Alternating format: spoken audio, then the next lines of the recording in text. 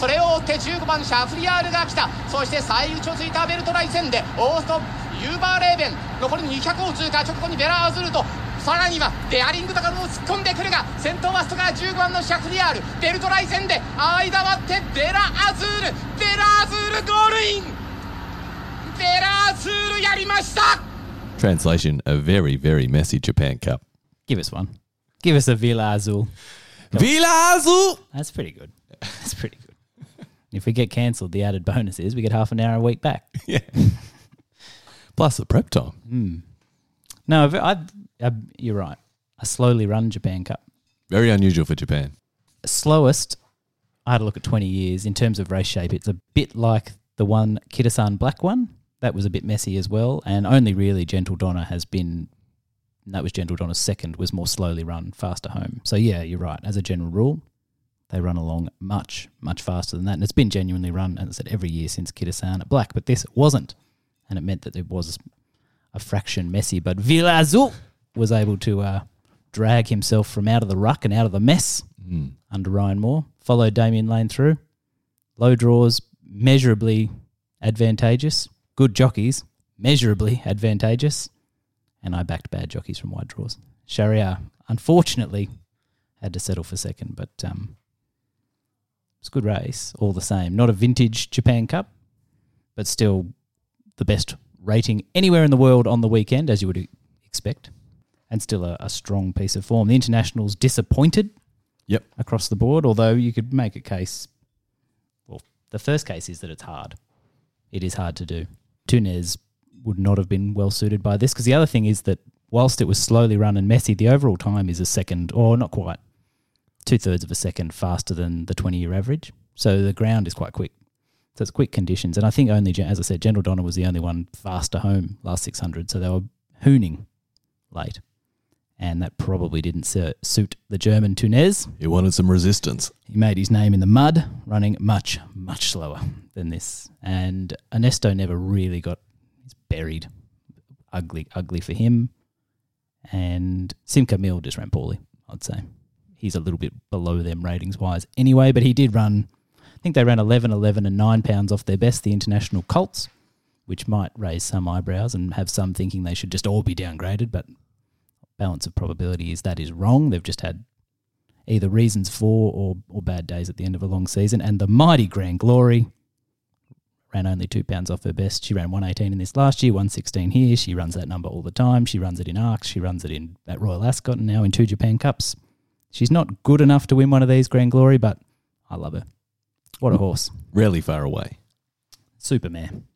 I missed the Japan Cup yesterday and logged onto Twitter and everyone screaming how unlucky their runner was. So I watched the replay without knowing who had won. And watching the replay, oh, geez, that's an absolute slaughter. And it won. Oh, that was the winner. That was the winner. That's the one I thought was going to be the unlucky runner. You know, when you're searching through, not knowing. I watched it without the call, so I didn't know who each runner was. And watching, and I was like, oh, that horse is unlucky. And he ended up bursting through to win. So I found it hard to suggest other runners were more unlucky, but Daring Tact was terrific, and she was finishing fastest, but not on. No, you're right. The winner won fair and square-ish. Yeah, no, fair and square in the scenario that was dished up to him. So he started 2022. Some story this. Yeah, he started 2022 having run 16 times on dirt for 2 wins and a rating of 100. So he was useful, but he'd won 2 out of 16. Yeah, and he was just smashing about on the dirt. And then he's gone 105, 108, 112, 115.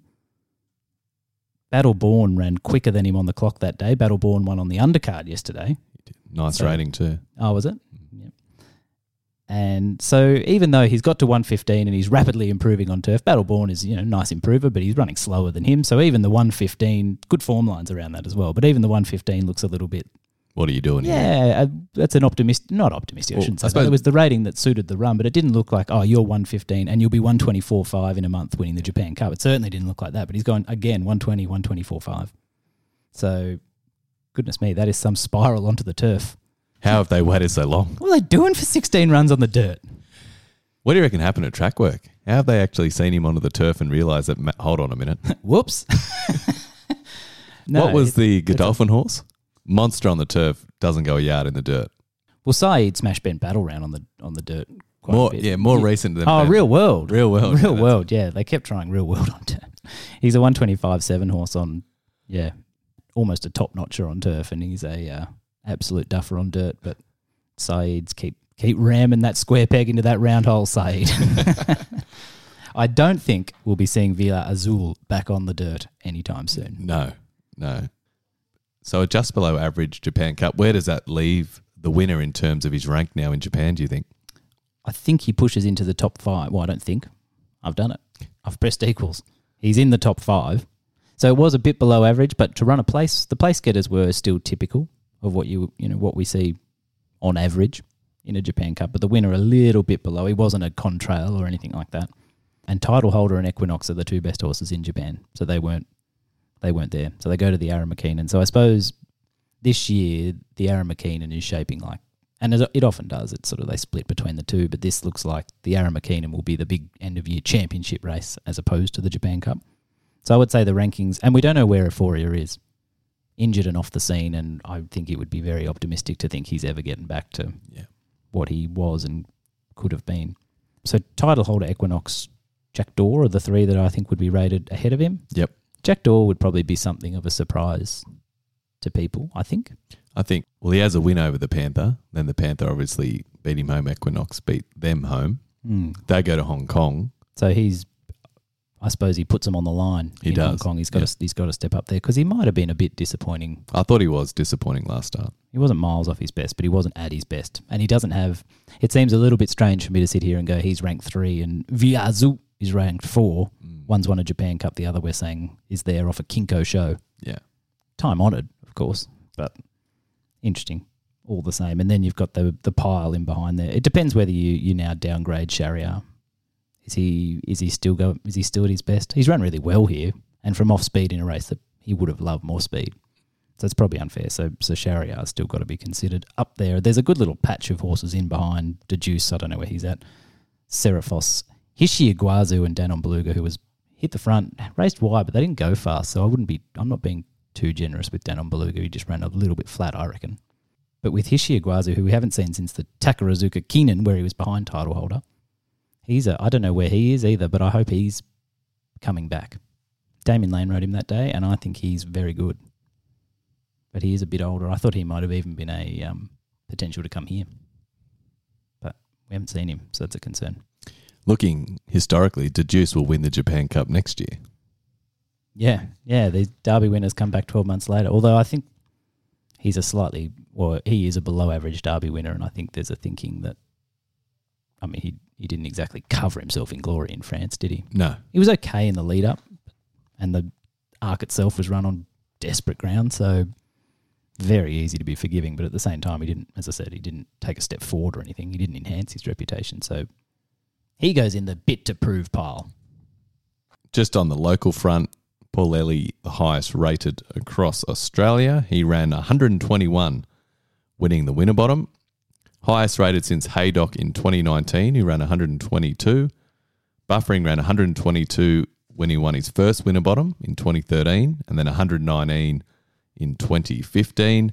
Can you name me the highest rated horse, and I want a rating, obviously, since 2000? To win the Winterbottom. Is it not Takeover Target? It is. What did he run? 124. You've undersold the champ. What did he run? 126. He beat Apache Cat. It was brilliant. Hell of a race. That brings me on to a bit of racing trivia. Racing trivia. Because now the Winterbottom is a key lead-up to the Gold Rush. So I wanted to look at... Time honoured.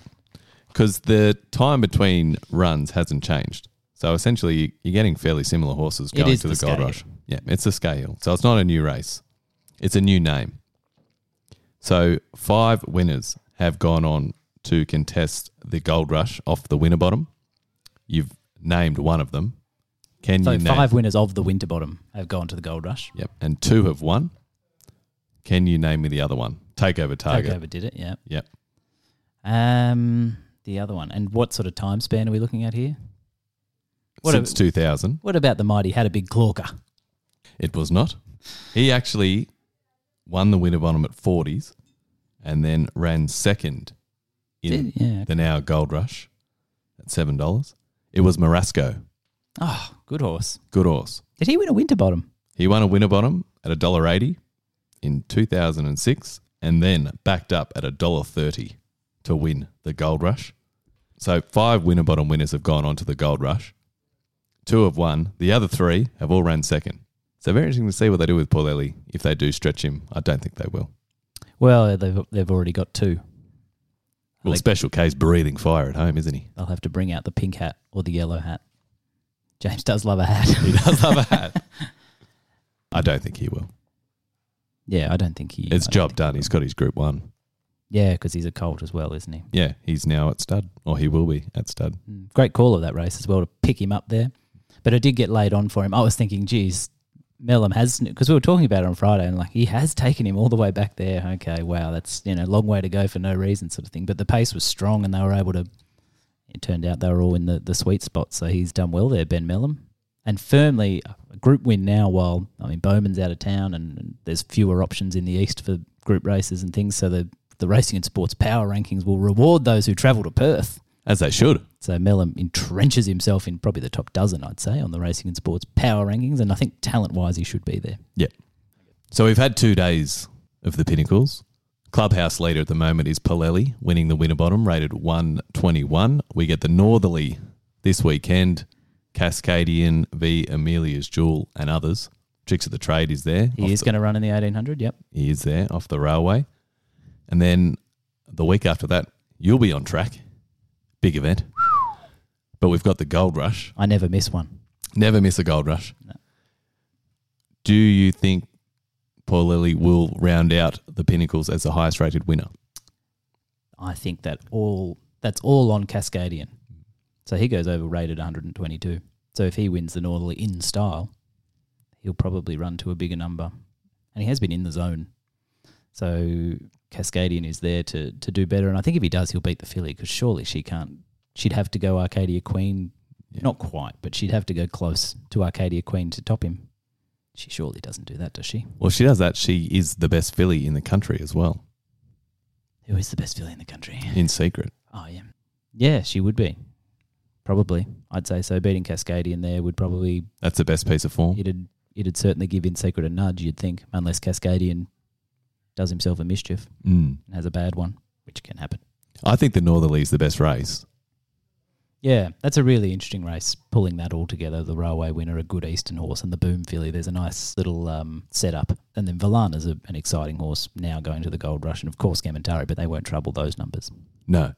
It's interesting with the Northerly Gold Rush setup because you'll get the horses going there off the Winterbottom to the Gold Rush.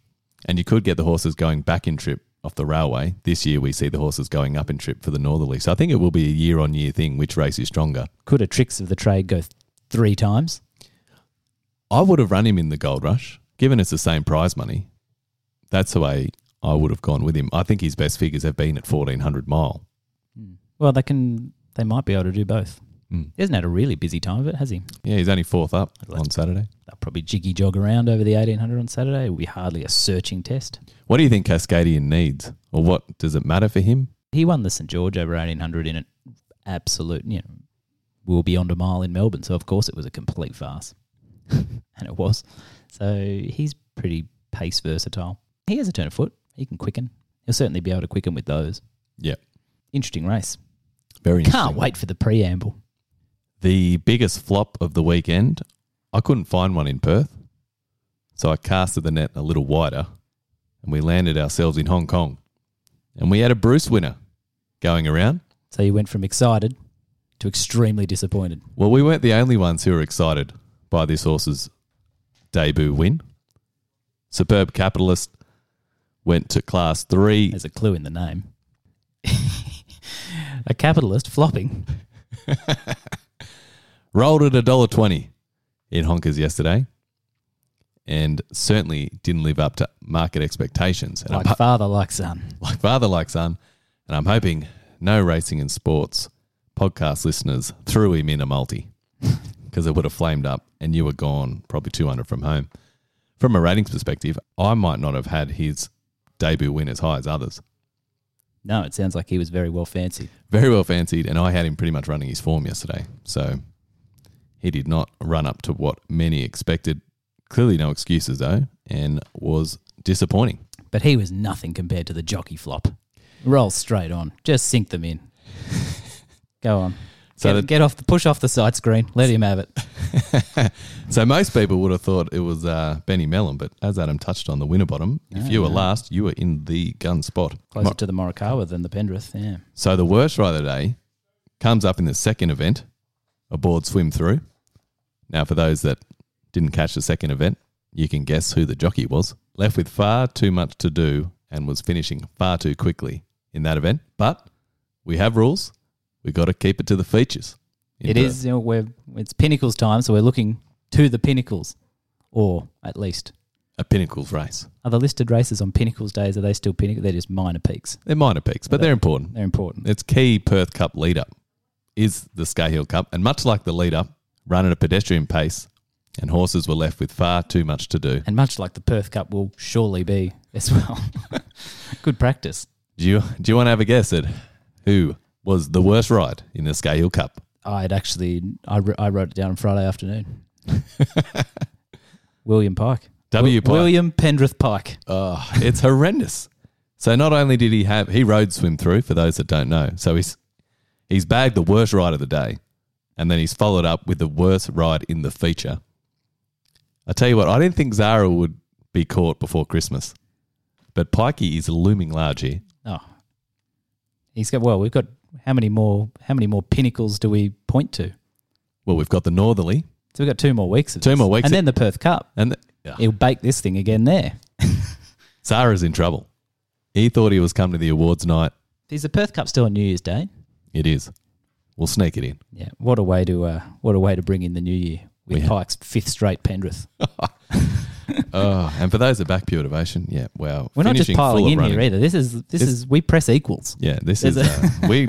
He's doing this, not us. Yeah, we don't alter the numbers. These are the numbers. And as Darren McCauley said, she can't win, and she couldn't possibly win from where he had a position. And the leader won. The leader won. Yep, back-to-back years, getting a bludgy time of it in front. Good spot to be. Good spot to be. On the flip side, the Morikawa, we touched on it with the Winterbottom. It does come in the Winterbottom. Toddy Panel flies in and lands the Morikawa aboard Bo Rossa. You cannot ride the Ascot 1200 any better than what he did. Got to have fluked it, right? Has he ridden there before? I don't know. He probably has. He's that good. He's that good. He's the last 6 months I looked at it. He's had 43 winners in South Australia, which is one ahead of Barrend. Yep. So he has ridden the most winners in South Australia in the last 6 months, and he's beaten the market in that time. 37 expected winners in that time. So flying. And the impact value, 1.8 is the best in South Australia. And by a way as well, 1.6 you're down to, Walters overall, Forster. So he's the best in South Australia at the moment. And no surprise to see him do that. Beautifully paced, as mentioned, around the Ascot 1200. Special mention to Brad Willer aboard Elite Street. He also flushed it.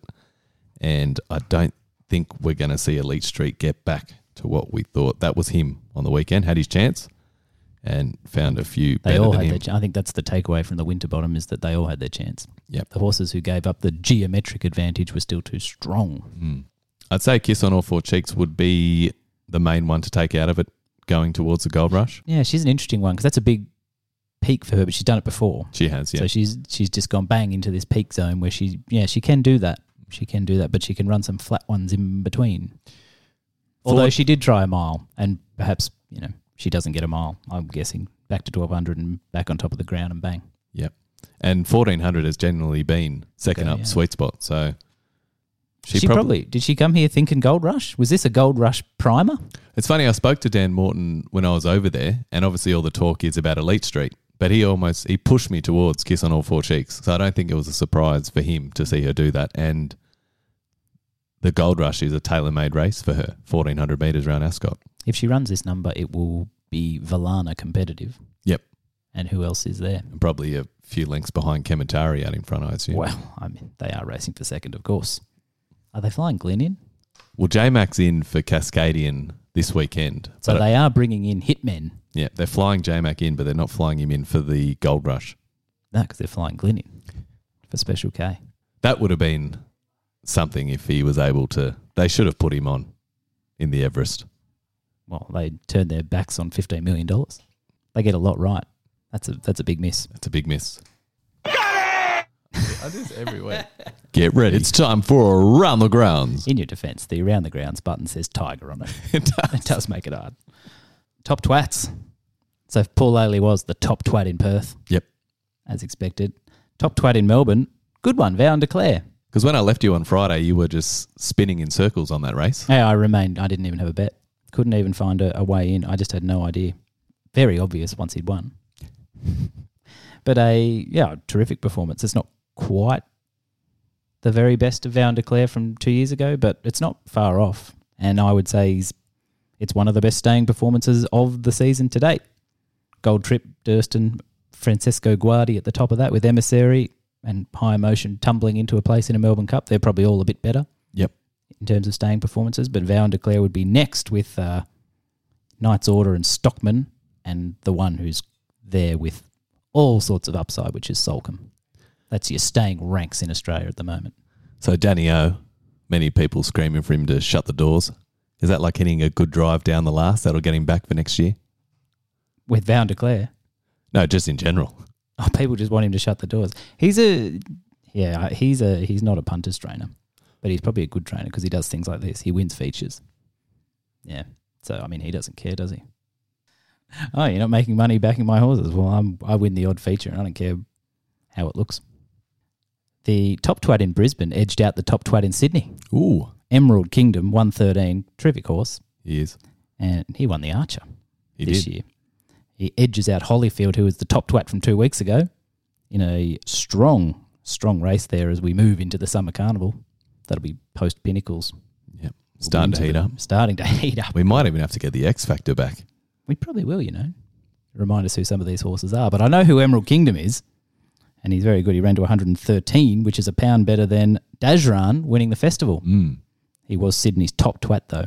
On pace dominated the festival. Yeah, does look that way. Did you have anything to make of that race as we move on towards the time-honoured Ingham? Not much to take out of it. Mirror Vision I thought was okay. She is what she is. Somewhat confirmed what she did in the mire. Yeah, she would have run right around that. So I thought that was a positive. She had the blinkers on for the first time in the mire and spiked, and then she's done it again. On pace dominated. There's a few good runs coming from behind. In terms of going to the Ingham, you'd still have Nugget as favourite, I would say, though, ahead of Dajran. Yeah, I think this was a slightly better figure than Nuggets, but Nugget has upside for days, doesn't he? Yeah, Nugget has a look about him. So this would have rated... So Riadini, I think I would say Riadini 113. So essentially this is the same as the Gong in terms of what it took to win.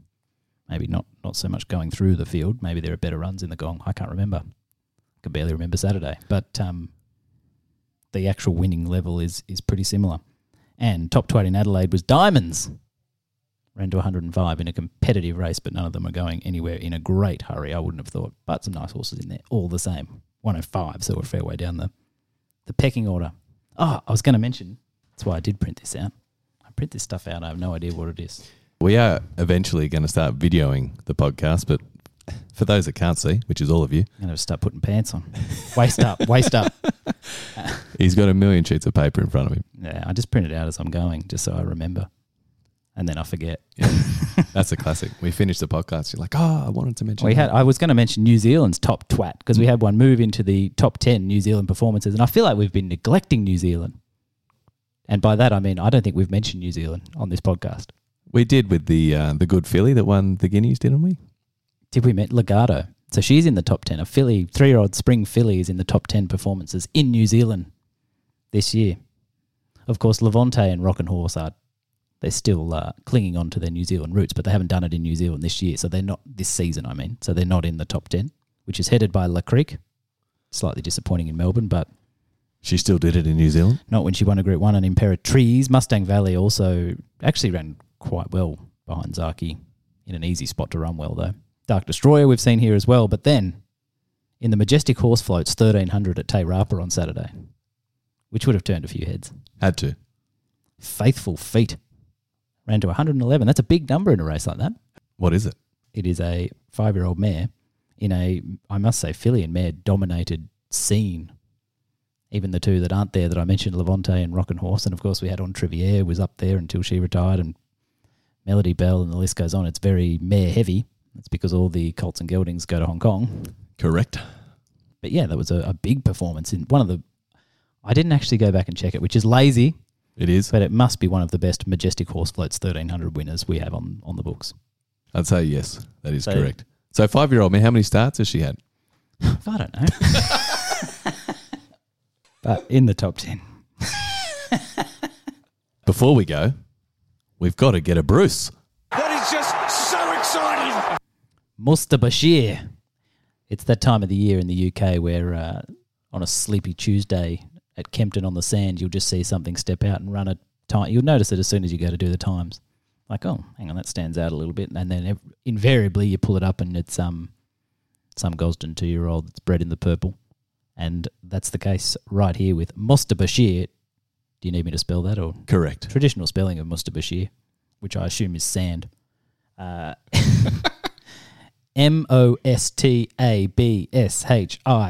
Musta Bashir. Get it in your racing and sports black book. Half brother to Mostadaf, sand, and Nazif, who was a Group 1 winner. And he ran deep into the 90s at his first start. So he's actually, he might not be the exciting. He's not the black booker because you know who ran third? Of course you do. Do you know who ran third last Tuesday at Kempton in the novice? Of course. Tad Shear ran third, green as hell. They didn't run at a great pace. Got a bit disorganised when they quickened and then slowly got a taste for it. Through the line he went, ooh, put that one in there. There's another one. Yeah, hang on, there's one. Pop him in, have a look at that. No, the dam is Narain. That makes him a half to Ben Battle. Might go all right. Yeah. So, as I said, the time was good there and they were finishing hard over the top of it. So, to be able to go out and run into the 90s without, with more to offer at your very first start. I wish I don't know, we'll have to get onto the tab, but if they've got a market for the listed Henry Cecil at the July meeting, I think both of those are likely types next year. Find your bookie. Yeah. Inner Space was a candidate for this as well, another Gosden maiden that ran warm time without showing off, but nice time. And then it was, of course, you click it up and you think, oh, that looks nice. Oh, Gosden first starter. What's it? Oh, Siuni out of Journey, who was rated 124. So, yeah. Imagine walking through the barns and seeing what's in there. It's ridiculous. Yeah, what are you? Oh, another one, bred in the purple. What are you doing with that? Oh, we're going to race for $80 at Kempton. Oh, nice. But they are exciting. They are. And that wraps us up. We'll be back with the preamble on Thursday. Enjoy your week.